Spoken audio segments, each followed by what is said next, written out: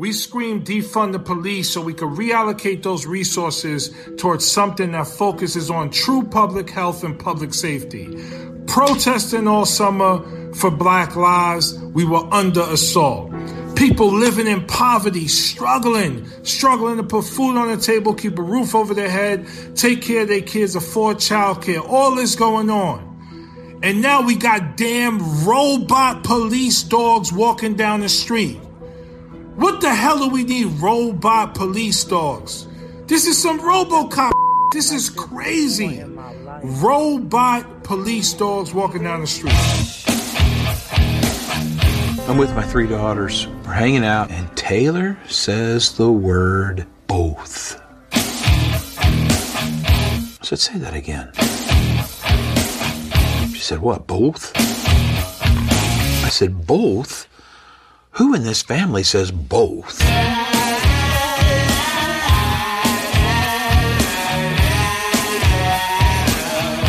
It's both, right?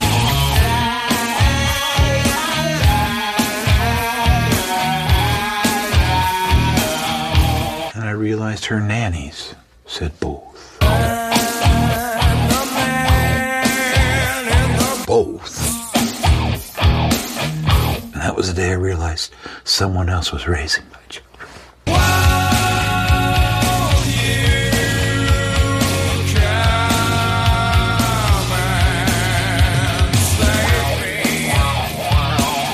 And it was that night with those girls that gave me the wake-up call, the courage, whatever you want to say, to go, I don't know who these 3 girls are, but I'm sure as hell about to find out.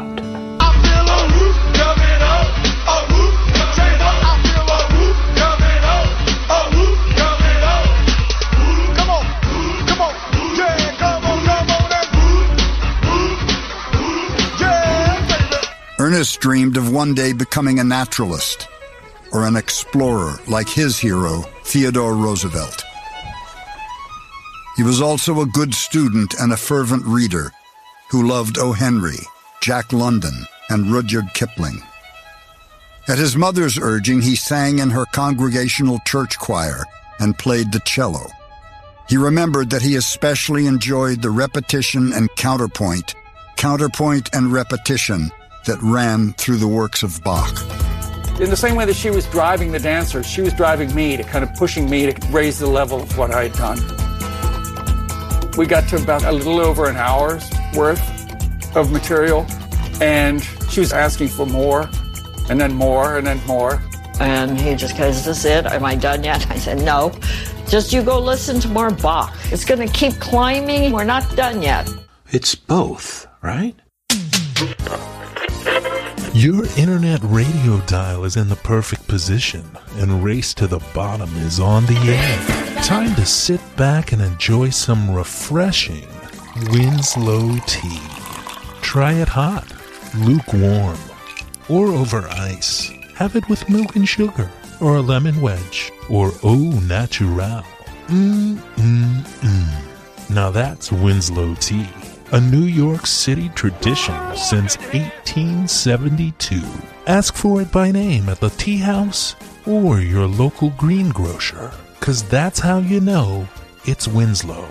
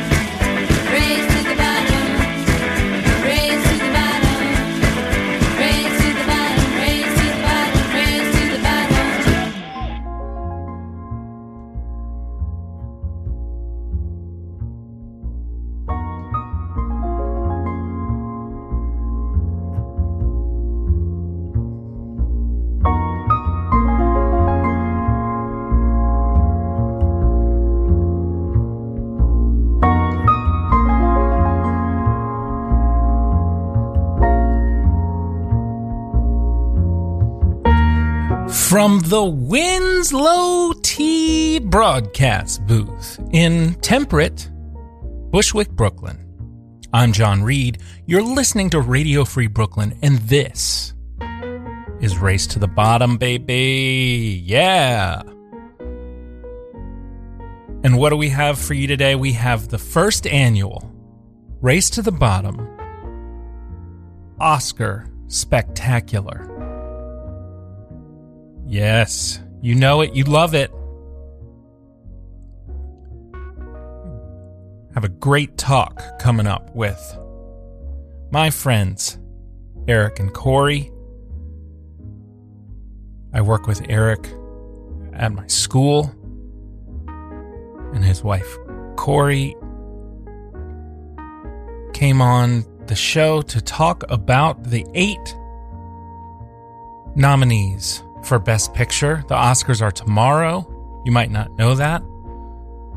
That's okay if you don't know that. Or they're not tomorrow. This is an evergreen show, because you could listen to this in 3 years and say, you know what?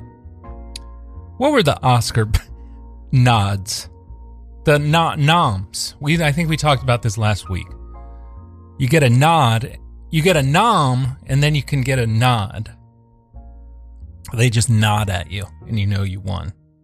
But you're going to ask yourself, what won back then? I want to know. I want to know. And you'll listen to this. But first, you'll listen to the mashup. And what was in that mashup? We do a thing. I know there's a lot of people who are tuning in for the first time because they're so excited about the first annual Race to the Bottom Oscar Spectacular. But we do, that was the 68th mashup that I've done on the show. I often start the show with ephemera, different stuff that's popped into the culture during the week. And I mix it and mash it and stir it up, stamp it with a B, and put it in the, what, for Baby and Me? In the oven? I don't remember. It started out with Jamal Bowman talking about these robot police dogs. Man, if you haven't seen these, go type into the search field just type in. You don't need to. We talked about this last time. I don't know if you're still under the misapprehension that you learned from your computer classes in the 90s that you have to type in the whole address. You can just type into the search bar, type in robot police dogs, and see these crazy things coming on. I feel a whoop coming on. There's the famous Geico commercial with Tag Team. That's on every other ad when you watch sporting events. That's what I watch on live TV. And man, they like that Geico. I like that Geico ad. But I thought I Feel a Whoop coming on, because we were walking around town and we heard I Feel a Whoop coming in from a car. And I said, oh, that's another section of Whoop, there it is. No, it was a lot of Whoop content at that time. That's from Tootsie Roll, from the 69 Boys. I Feel a Whoop coming on. I talked a couple weeks ago about the song Man in the Box. This is one of these evergreen stories, and I hesitate to reuse the word evergreen. I already used that. This is one of those constantly replicated, like stepping in. What is it? A man never steps into the same river twice. The story of me and my friend Tim, listener Tim, walking to tracks from my home in Norfolk, Virginia, to get the single of En Vogue's Never Gonna Get It. And then another time, or it maybe was the same time, we got Alice in Chains' Man in the Box, but I got scared. We were headbanging to it, and then I got this feeling that it was satanic, and I smashed the cassette. So I thought I'd throw Man in the Box on there, mashed up with, and talk about a gift that keeps on giving. That's what I meant. That was the good synonym for evergreen. The Garth Brooks documentary on Netflix. If you haven't watched it, you don't have to be a fan of Garth Brooks. It's amazing. What a strange, beautiful man he is. He tells the story about how his daughter said both, and then he fired everybody who worked for him. Unbelievable. Both. But I do like his insistence that it's both and not both. A lot of smart people say both, and I don't like it. And then finally, this was weird. I watched this Twyla Tharp documentary on American Masters, and then also the Hemingway. And they both mentioned Bach as an inspiration, and that was, what's his name from Talking Heads? David Byrne was making music for a Twyla Tharp thing, and she kept wanting more, and she said, go listen to more Bach. And what can I draw? What similarities can I draw? That's like this show. Iteration, theme and variation. This is like the 115th of these we're doing. And it's good. Side note, why has there not been a major George Michael documentary yet? I've got some George Michael content coming in an upcoming show, and I just want to put out into the world that we need a George Michael, either a biopic or a doc. All right, so I can't waste any more time. I gotta move on to this spectacular here. They have animals. Yeah, that's animals. So here's what we're going to do. I'm going to do a little transition music here.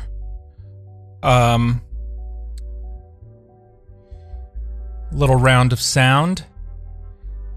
Shock G, the rapper from Digital Underground, who I didn't really know very well, but man, a lot of my friends loved Shock G, and so I checked him out a little. I mean, I knew Humpty Dance and a few of the other stuff from Digital Underground, and I knew that that's where Tupac got his start as a dancer, but this is good stuff. Oregano Flow, we'll listen to a little bit of that. And then, without further ado, it will be the first annual Race to the Bottom Oscar Spectacular. You're listening to Radio Free Brooklyn. Yeah, getting high off the soup. Top ramens, how it coming with the loops. A dab of this, dab of that, not too heavy on the garlic. With just a touch of oregano.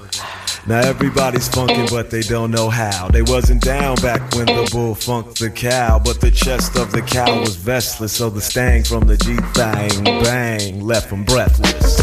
Oregano flow. Don't waste your time sticking out your chest for no reason. It's the season for the lovely flow. The D, we're sick enough for stress. Let it go, let it go.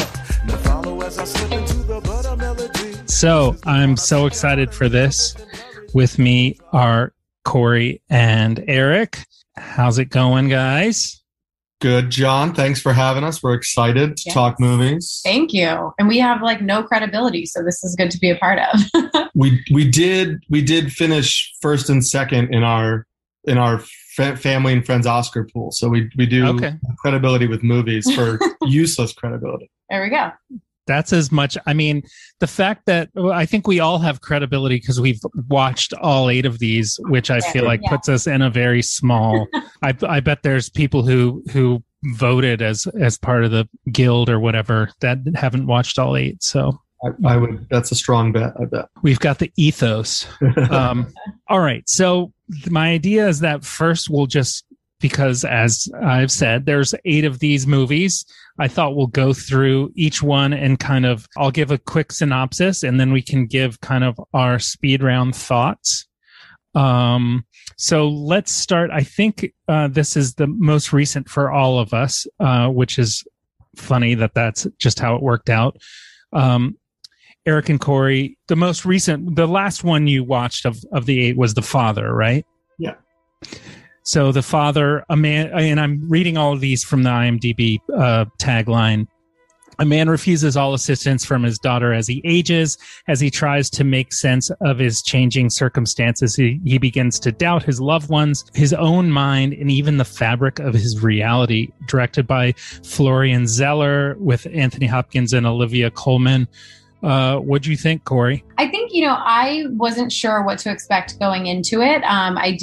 Not that I'm doing research before I watch these films, but didn't know much about it, and was very surprised. I thought it was very, psychological, and it really, I thought it was more going to sort of straightforward tell a story, but the way that it told the story, I felt was very unique, very engaging, and I thought it was very well done. I like that you pointed out the feel of it, because I got like horror movie vibes from it at times.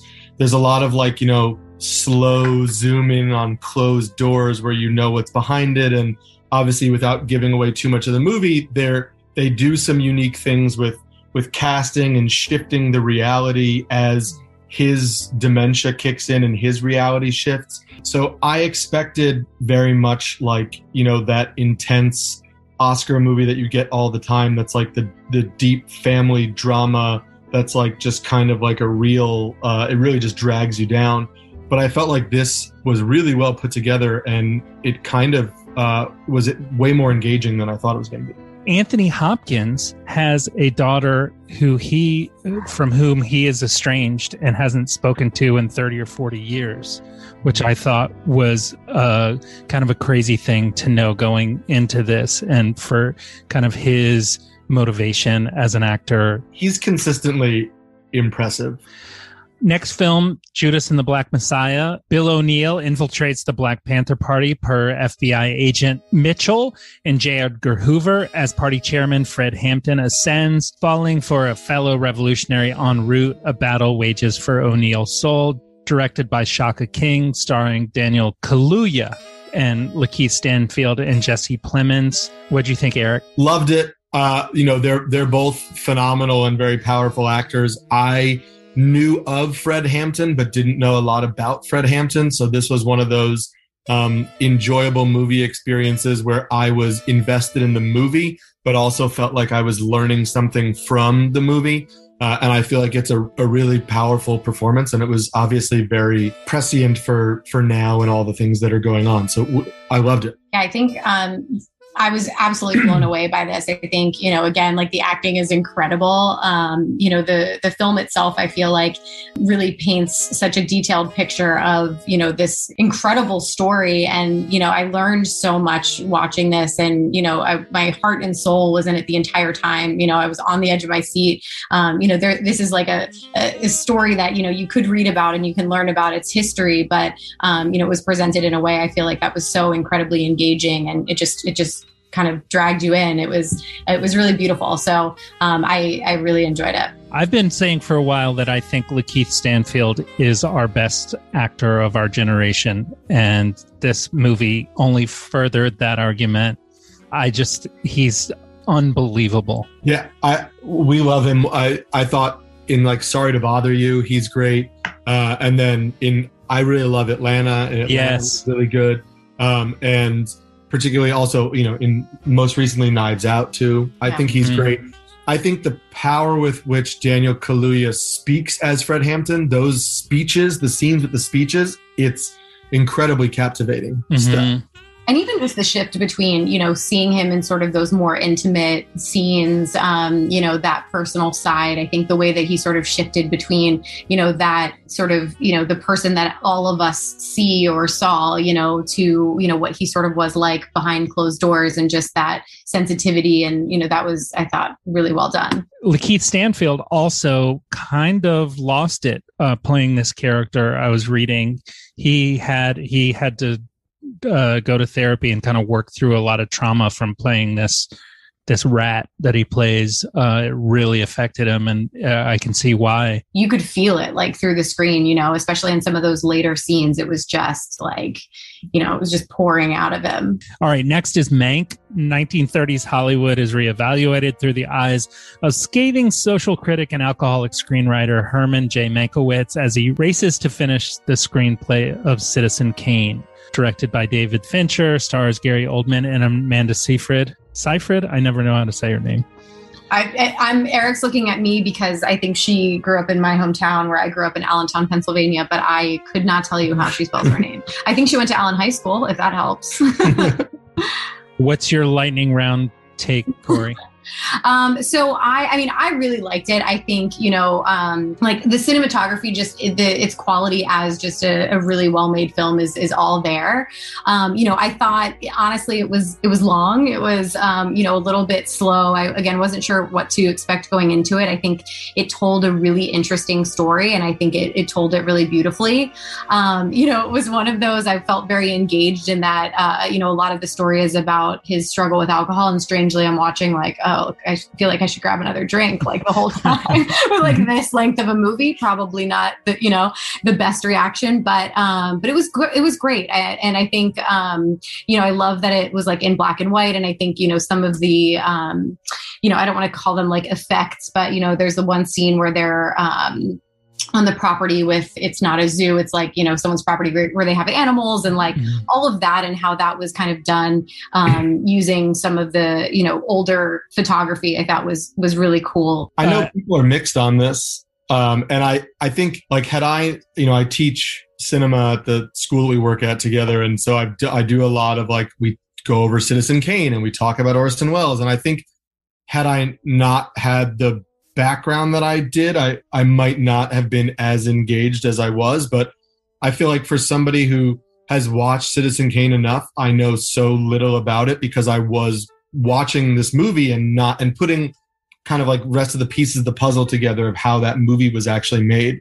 And so it scratched that itch for me, and it was, you know, illuminating in those ways. But I agree with Corey. It was definitely slow at times, and I think they did a good job of, you know, creating a nice kind of like aesthetic and ambiance, and the, you know, but it's a slow movie with a lot of flashbacks, and you really got to stay locked in to kind of focus on what's going on. I typed Mank into Google and the first result was, is Mank boring? Next is Minari, a very short tagline on IMDb for this one. A Korean family starts a farm in 1980s Arkansas. Directed by Lee Isaac Chung, stars Stephen Young, who people might know from The Walking Dead, Yeri Han, Alan S. Kim, Yoo Jun Yoon as the grandma, who was amazing. Quick takes? I absolutely loved it. I think, you know, if it was in this category with, you know, any other films, I feel like could definitely be an obvious front runner. I really enjoyed the story. It was low key really funny. You know, I thought it was going to be a little bit dry. You know, I'd read a little bit about it, you know, listened a little bit about the writer and kind of how he had incorporated some of his own experiences, but, you know, wasn't expecting it to be sort of as engaging. And it sort of has those two angles where it's like, it's, you know, devastating at times, but it's just, you know, the humor that this family is kind of finding in the day to day, even when they are, you know, having a really tough time, I thought was really beautiful. Yeah. Your tagline is like, if you tell me that as a tagline, I'm telling you I have no interest in watching that movie, not just because it just seems like it's going to be slow. And I can see it play out in my head, but I think that the movie is really well made. The relationship between the grandmother and the grandson provides just a tremendous amount of humor. And then I think like one of the underrated stars of the movie is Will Patton, who, you know, I know from Armageddon fame, yeah, who plays like this kind of loony, you know, helper. And that adds some levity too. And then there are just these really crushing moments of kind of like heartache and heartbreak within that family intermixed between that humor. So I thought it was surprisingly faster. it played faster than I thought the pace of the movie would have been. So my extended family, like my grandparents, I come from Christians, and I have like Christian radar, which my wife, who didn't grow up with that background, always marvels at. And we were watching the Golden Globes or something, and I was like, yeah, that I could tell, like immediately I saw the director. I was like, yeah, he's Christian. This is like a Christian thing. And she was like, how do you know? What are you?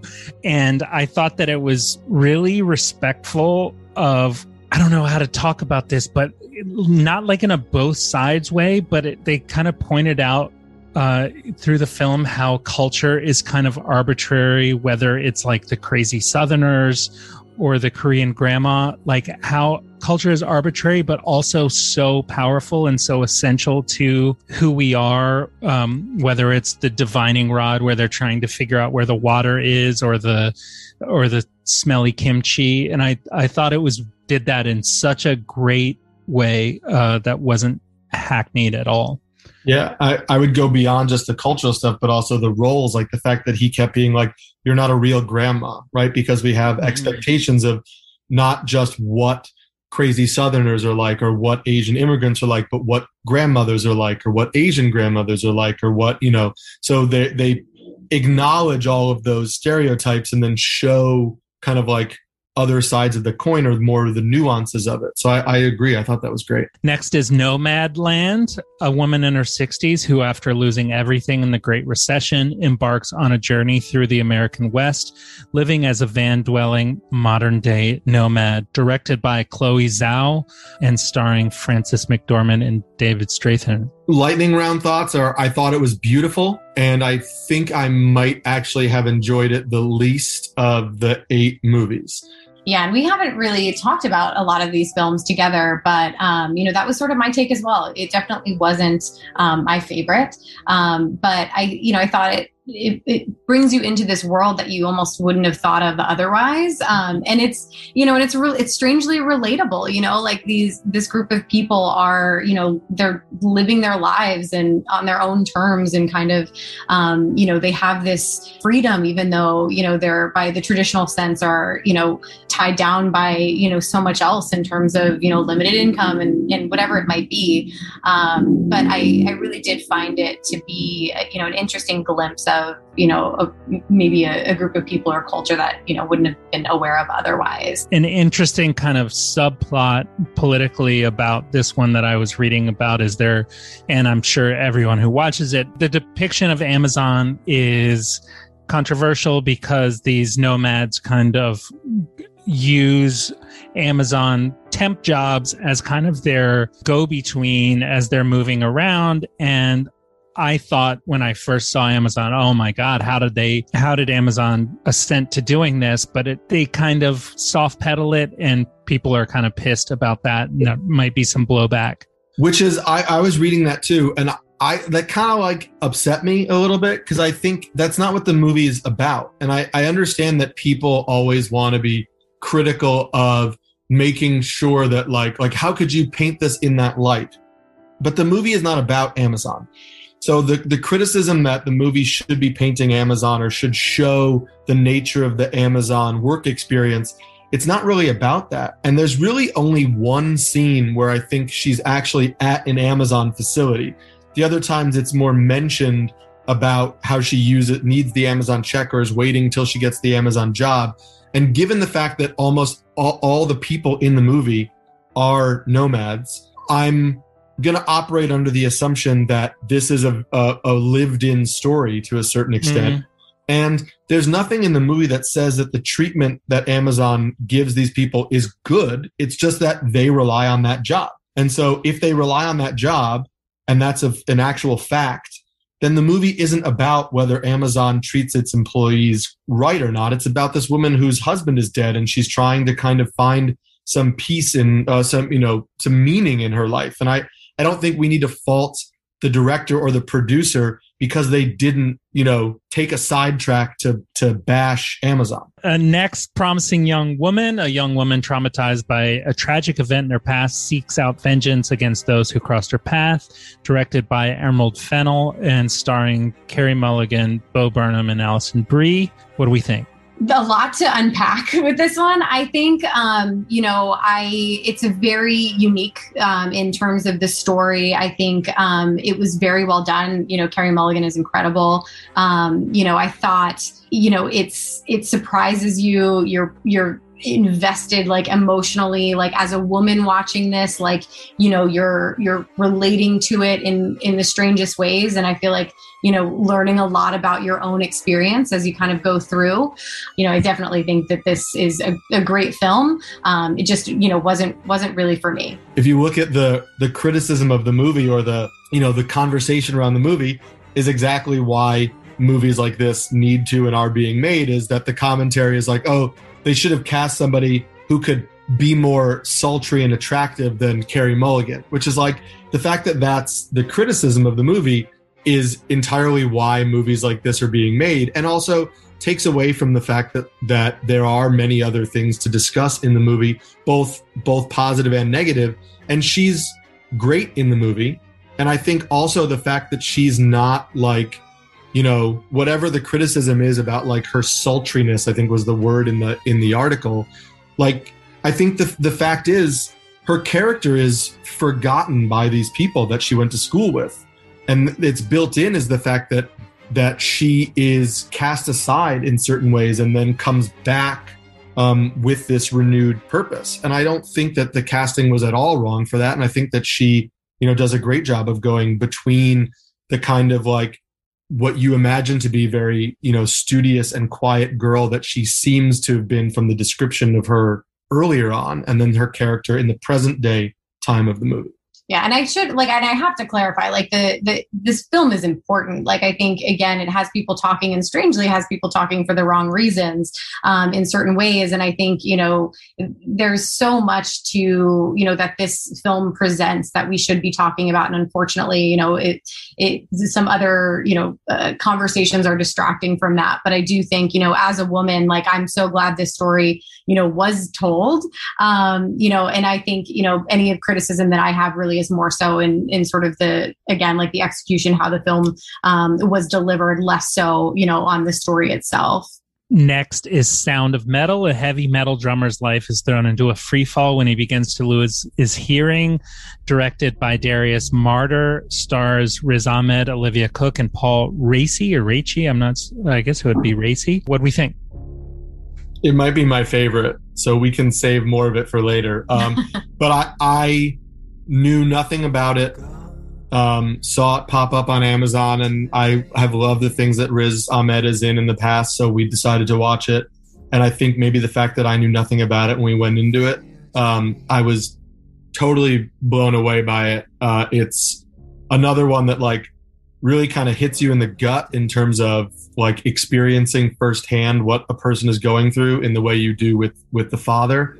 And I just thought it was a really unique story, really well told. I absolutely agree. I think it was, we'll talk more about it, but definitely, one of my favorites, I think, brings you again into that world that you maybe wouldn't have thought about otherwise. And I think, it's so important, and it's so, becomes so relatable, that there's this community of people who, by all accounts are dealing with, some sort of, like, I don't want to call it like a handicap, but, a disability, and are just have found this, community that's like the norm. And it's, they look at themselves and feel that they are fully able, and it's, there's nothing outside of that they would consider as being, a preference, that would make them happier, give them a better life. And I thought that was really incredible, and I think is such an important lesson, for any of us who are, I don't know if, like, the comparison would be like able-bodied, whatever, someone who isn't dealing with that or hasn't had that experience, I think is really important to kind of give a glimpse of, how a community like that can really thrive. And it's really beautiful. All right, so I'm going to hold my comments on that until we talk about our favorites, because it seems like we have somewhat of a consensus. And the final one, man, they do 8 of these, and usually I'm like, seriously, you need 8? But like I've said, there's not a bad movie in these 8. The Trial of Chicago 7, the story of 7 people on trial stemming from various charges surrounding the uprising at the 1968 Democratic National Convention in Chicago. Obviously directed by Aaron Sorkin, Eddie Redmayne starring, Sacha Baron Cohen, Mark Rylance doing his thing. What do we think? I think this, I've read, is sort of being viewed as sort of like a traditional, choice for, Best Picture. I think it's a great film. I think it's very entertaining. I think it's engaging. It's like a masterclass in acting. Like, the writing is incredible. The story is engaging and is so relevant to today. I think really, as if the protests themselves that are happening, currently in our communities aren't teaching us all that lesson. It really shows the importance of protest and how it really, kind of it changes the course of history. And I think it paints a really great picture. So I really liked it. I don't, in terms of the Oscars, I wouldn't expect it to win. We'll see. But I do really, I really enjoyed it. For so many reasons, very, very entertaining, very engaging. I think it's interesting also that it's become seen as like the traditional choice, because there's so much about it in a normal year that would seem more subversive or more pushing the boundaries. I mean, it very clearly calls out the criminal justice system. It very clearly calls out the American government for the FBI's role in trying to kind of manipulate the trial. It has very clear, the Bobby Seale scene where he's, taped in the courtroom is a really uncomfortable and powerful scene of, racial violence and racial oppression. And I think there are many things that are not like, it's not that, stagey time period or stodgy kind of time period, British piece that is more traditional. I think it doesn't maybe push boundaries in the way that some of these other newer movies do, but I thought it was really good. And I thought, leave it to Aaron Sorkin to have a bunch of scenes with marches so that he can get his Sorkin walk and talk, even though it's a courtroom movie. But listen, he started in the courtroom stuff. That's true. So I think it's a little bit of his wheelhouse, and I'm a sucker for Aaron Sorkin dialogue, so I really liked it. All right, so our favorite. Let's each do our top 2. Is this like who we would like to select? Top 2. Well, favorite. Yeah. I have a segment on my show, Politically, who do you want to win? Who's gonna win? So we could do it that way. Sure. I dig it. So for me, and this is hard because I'm like, I know that like I really am like rooting for these films, but I would say number 1 for me, Sound of Metal. Who you want to win? Who I want to win and who I think could come through. Honestly, like I am known to pick an underdog, but I genuinely think that Sound of Metal could do it. And then I would say number 2 for me would be Minari. My who do I want to win is Sound of Metal. It was my favorite, and we didn't talk about it in the first part. I just want to mention the sound design of it and the fact that you can actually hear his hearing change. And we have a friend who is a sound engineer and is worried about his own hearing, and talked about kind of like hearing those things within the movie is like a very much a gut punch to watch that, and it's very kind of traumatizing. And who will win? I think it's going to be the Trial of the Chicago 7. I think that Nomadland has a little bit of this controversy stain on it now. And I think that Trial of the Chicago 7 has enough of that balance of traditional and, pushing the boundaries that I think it will win. And I also enjoyed it a lot as a movie. I think it's pure entertainment value on top of the education aspect of it. So for me, trying to figure out which one I wanted to win, my criteria was which movie was my, suspended disbelief, where I was in it. And Sound of Metal, I agree. I was just in that movie. Same thing. It was like an Amazon original kind of thing where I was like, I don't know what this is going to be. And I didn't actually watch it until I saw that it was Oscar nominated. And I'm so glad that it was, because I don't think just from the title and the artwork that you had to click, I was like, I'm not necessarily, this isn't for me. And the depiction of the sound and the anxiety, also the character change was just unbelievable. Both his and the character played by Olivia Cooke, I thought, the two different places that you see her from the beginning and then where he goes, I don't want to give too much away, but I was so surprised by that.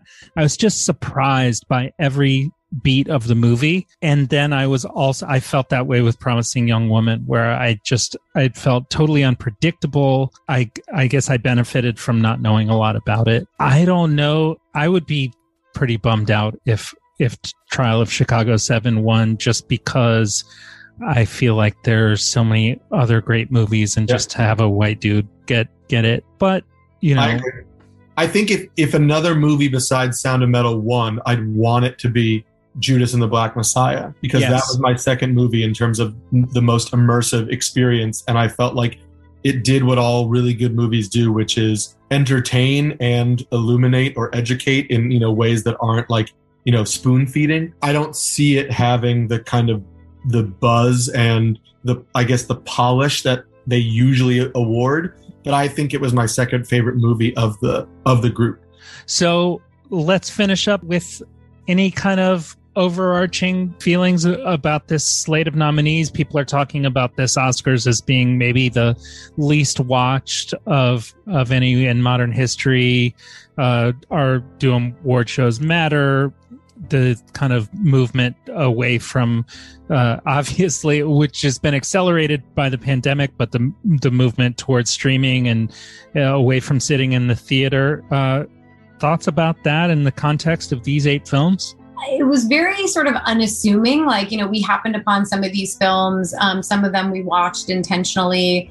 It's an interesting mix. And I think, this year is obviously very different from others. But I think, a lot of films, Sound of Metal being one, I think are now considered and maybe wouldn't have in other circumstances. And so, I'm really excited about it. I'm excited to see what happens. Yeah, I think the move to streaming and also obviously the pandemic hurts movies like this, because a lot of these movies take very intense focus, and a lot of them cover some very kind of heavy material.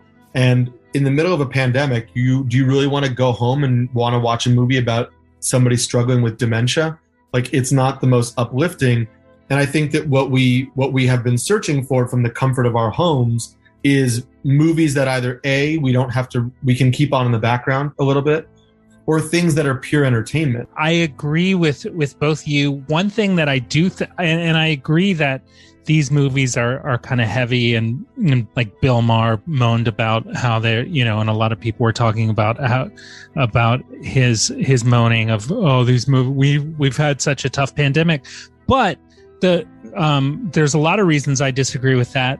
But the biggest one is, I agree with you that, when you are in pandemic mode, you don't necessarily want something so intense. But also, we've all watched so much content over the past year. And for me, I hadn't seen any of these movies when I talked to you about watching all of them and doing this. Knowing that they all had some stamp of approval that they were good movies, and me not having to worry that I was investing 2 hours in watching crap was good. And I was able to kind of just be like, hey, people said this is good, I'm going to trust them. And they were right. And I enjoyed being able to relax into something that was good, because we've watched so much crap over the past, year plus. Yeah. And I think there's a place for both of that, right? Like, your point about Bill Maher moaning, like, I want to go home and watch Tiger King. Like, it's crazy. And that is super entertaining.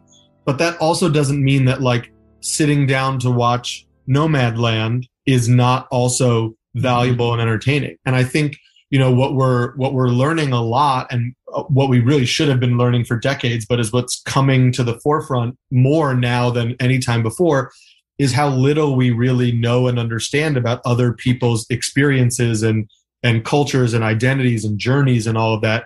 And I think obviously, you know, we could have real life experiences that teach us those things, and that's super valuable. And that's obviously far more important than just like, I watched a movie about nomads and now I understand nomads.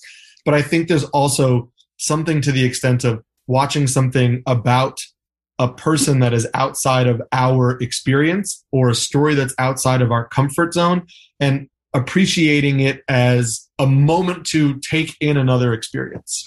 And this slate of movies were able to do that without there being like a Green Book or The Help or Crash. Like, they were all authentic and weren't cloying and had all had power to them. So yeah, you definitely get the feels from so many of these. And like, that's something I love so much about films. And it's a different experience when you're on your couch and you're distracted, you're getting text messages and all of this, but like forcing yourself to just put your phone down and feel it. I feel like with all of these movies, like if you invest the time and the focus, it's like you have all the feelings and like, you know, all of the joy, all of the pain, just, you know, getting fired up watching Judas and the Black Messiah. Like it's all there. And I think that was consistent across all of these films. And just because you brought up those other movies, but like, let's call out what the main difference is, right? If you have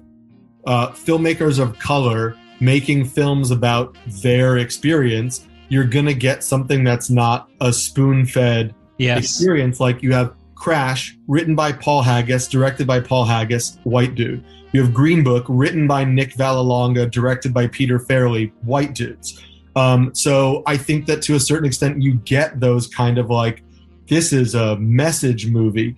But if you just allow people to tell their stories and their experiences, whether that's the Nomad movie, whether that's, I guess, Trial of the Chicago 7 isn't his experience, but whether it's Minari, right? Promising Young Woman. Yeah, let people tell their experiences. You're going to get something that's more authentic. And I would much rather watch Promising Young Woman, which is a ambitious and felt very personal experience, than something like Crash, which feels like it's trying to teach me a message. I'd rather watch something that maybe doesn't have the polish and has a few missteps, but feels way more kind of like passionate and necessary coming from the filmmaker, than something that's like, oh, I want to talk about this experience and I haven't lived it, but I'm going to write a movie that talks about it so I can teach people about it. Mm-hmm.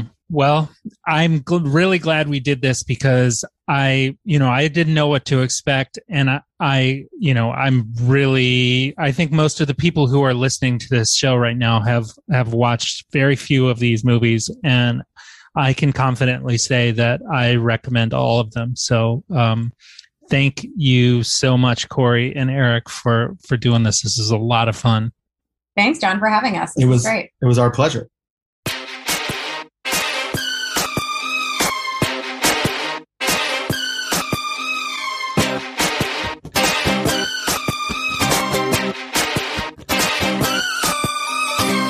Baby, can't you see I'm calling? A guy like you should wear a warning. It's dangerous, I'm falling. There's no escape, I can't wait. I need a hit, baby, give me it. You're dangerous, I'm loving it. Too high, can't come down. Losing my head, spinning round and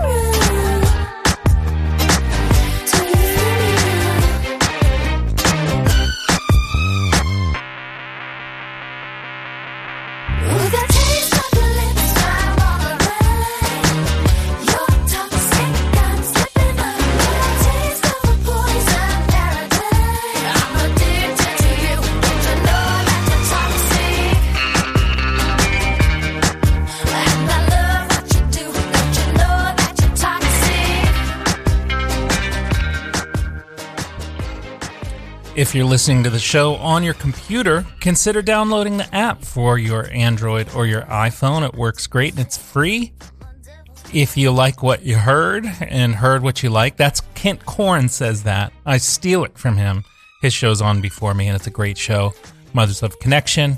Go to radiofreebrooklyn.com and go to the donate if that's how you feel. We survive off donations from listeners just like you. They're just like you. Thank you to Eric and Corey. Eric has a great podcast called Catcher's Corner. Eric in his former life was a catcher. And his podcast, he's like a phenomenon with the fantasy baseball because he knows it from the inside. And so he'll give you all your tips and tricks, kind of analyze the game and also how to put together a great virtual team. I'm playing Brittany because something I didn't get to talk about during my talk with Eric and Corey is that Promising Young Woman is based on, well, it has a lot of allusions to Britney Spears, which I think were kind of intentional and unintentional, and then really, check this out real quick. This is what was sampled for that Toxic song. I've done this before on Race to the Bottom, but it's so cool.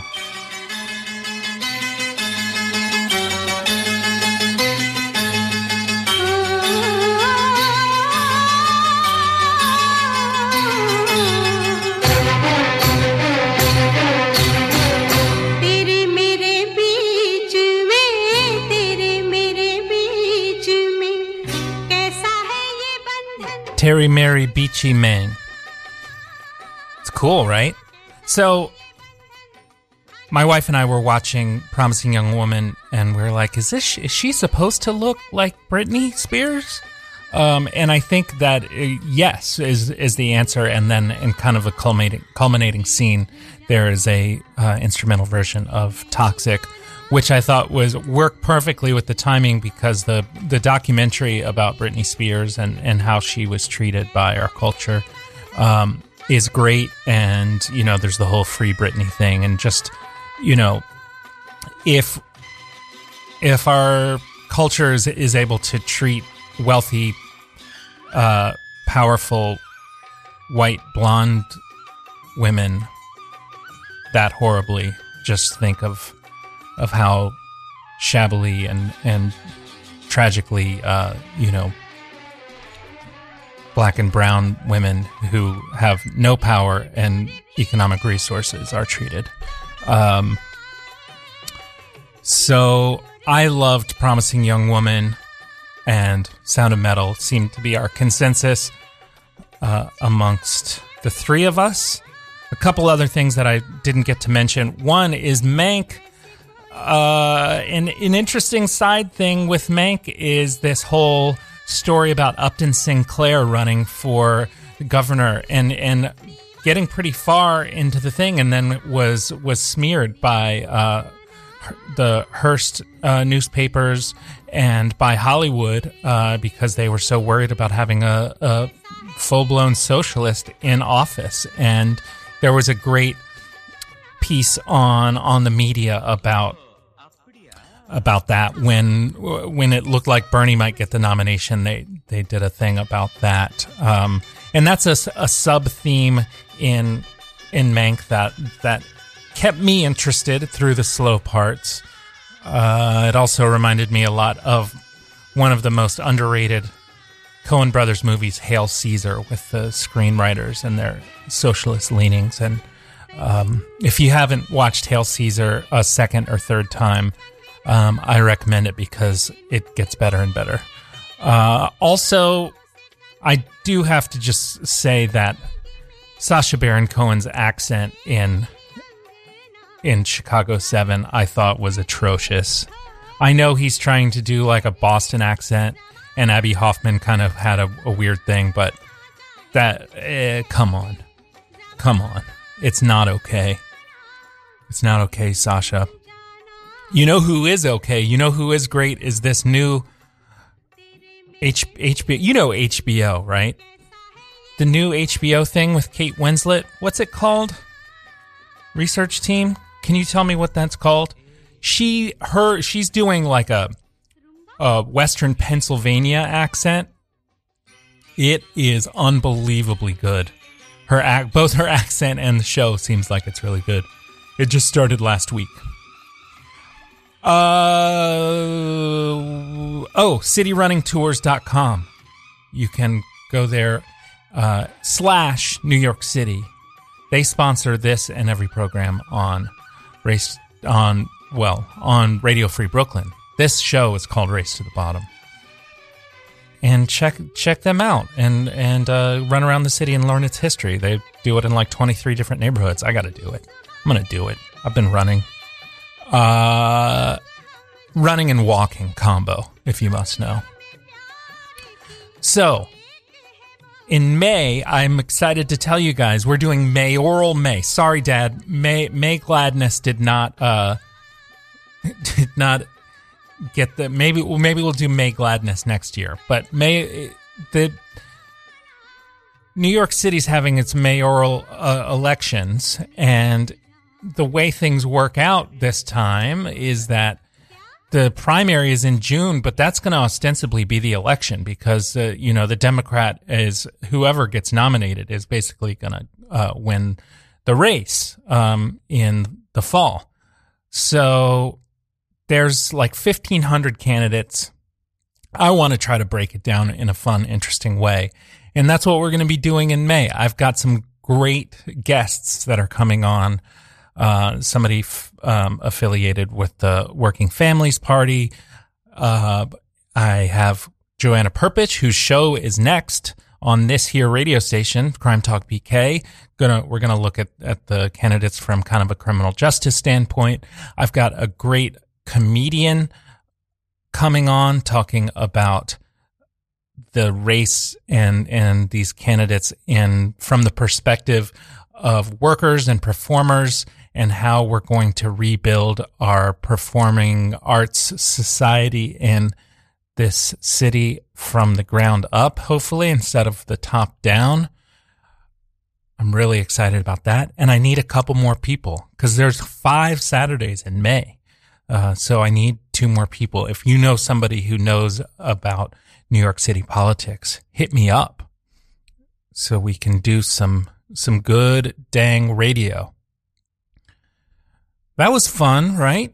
First annual Race to the Bottom Oscar Spectacular. I went on a bike ride with my dad, and I had this song in my head. Let's close out with this one. It's called Biking, and it's by Frank Ocean. I'll talk to you guys next week. Turn. What goes around comes around. Hey, turn. Turn the music up. Yeah. Oh, and the Kate Winslet thing is called Mayor of Easttown.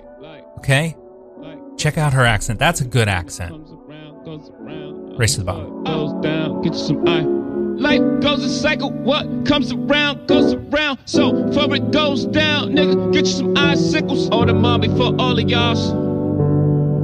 Wristwatch got a Russian face like an oligarch. 12 o'clock, boy, silly nice. Willie in traffic, I'm Philly nice. E.T. on the handle. And I understand that this is Jay-Z. He's featured on the song. And I don't know if you're going to hear Frank Ocean before the show's over, but this is a Frank Ocean song, okay? Let's see if Frank makes it by the hour. 15 seconds. There we go. Talk to you guys next week. Shirt in the breeze like I'm sailing, and I walk in my sleep.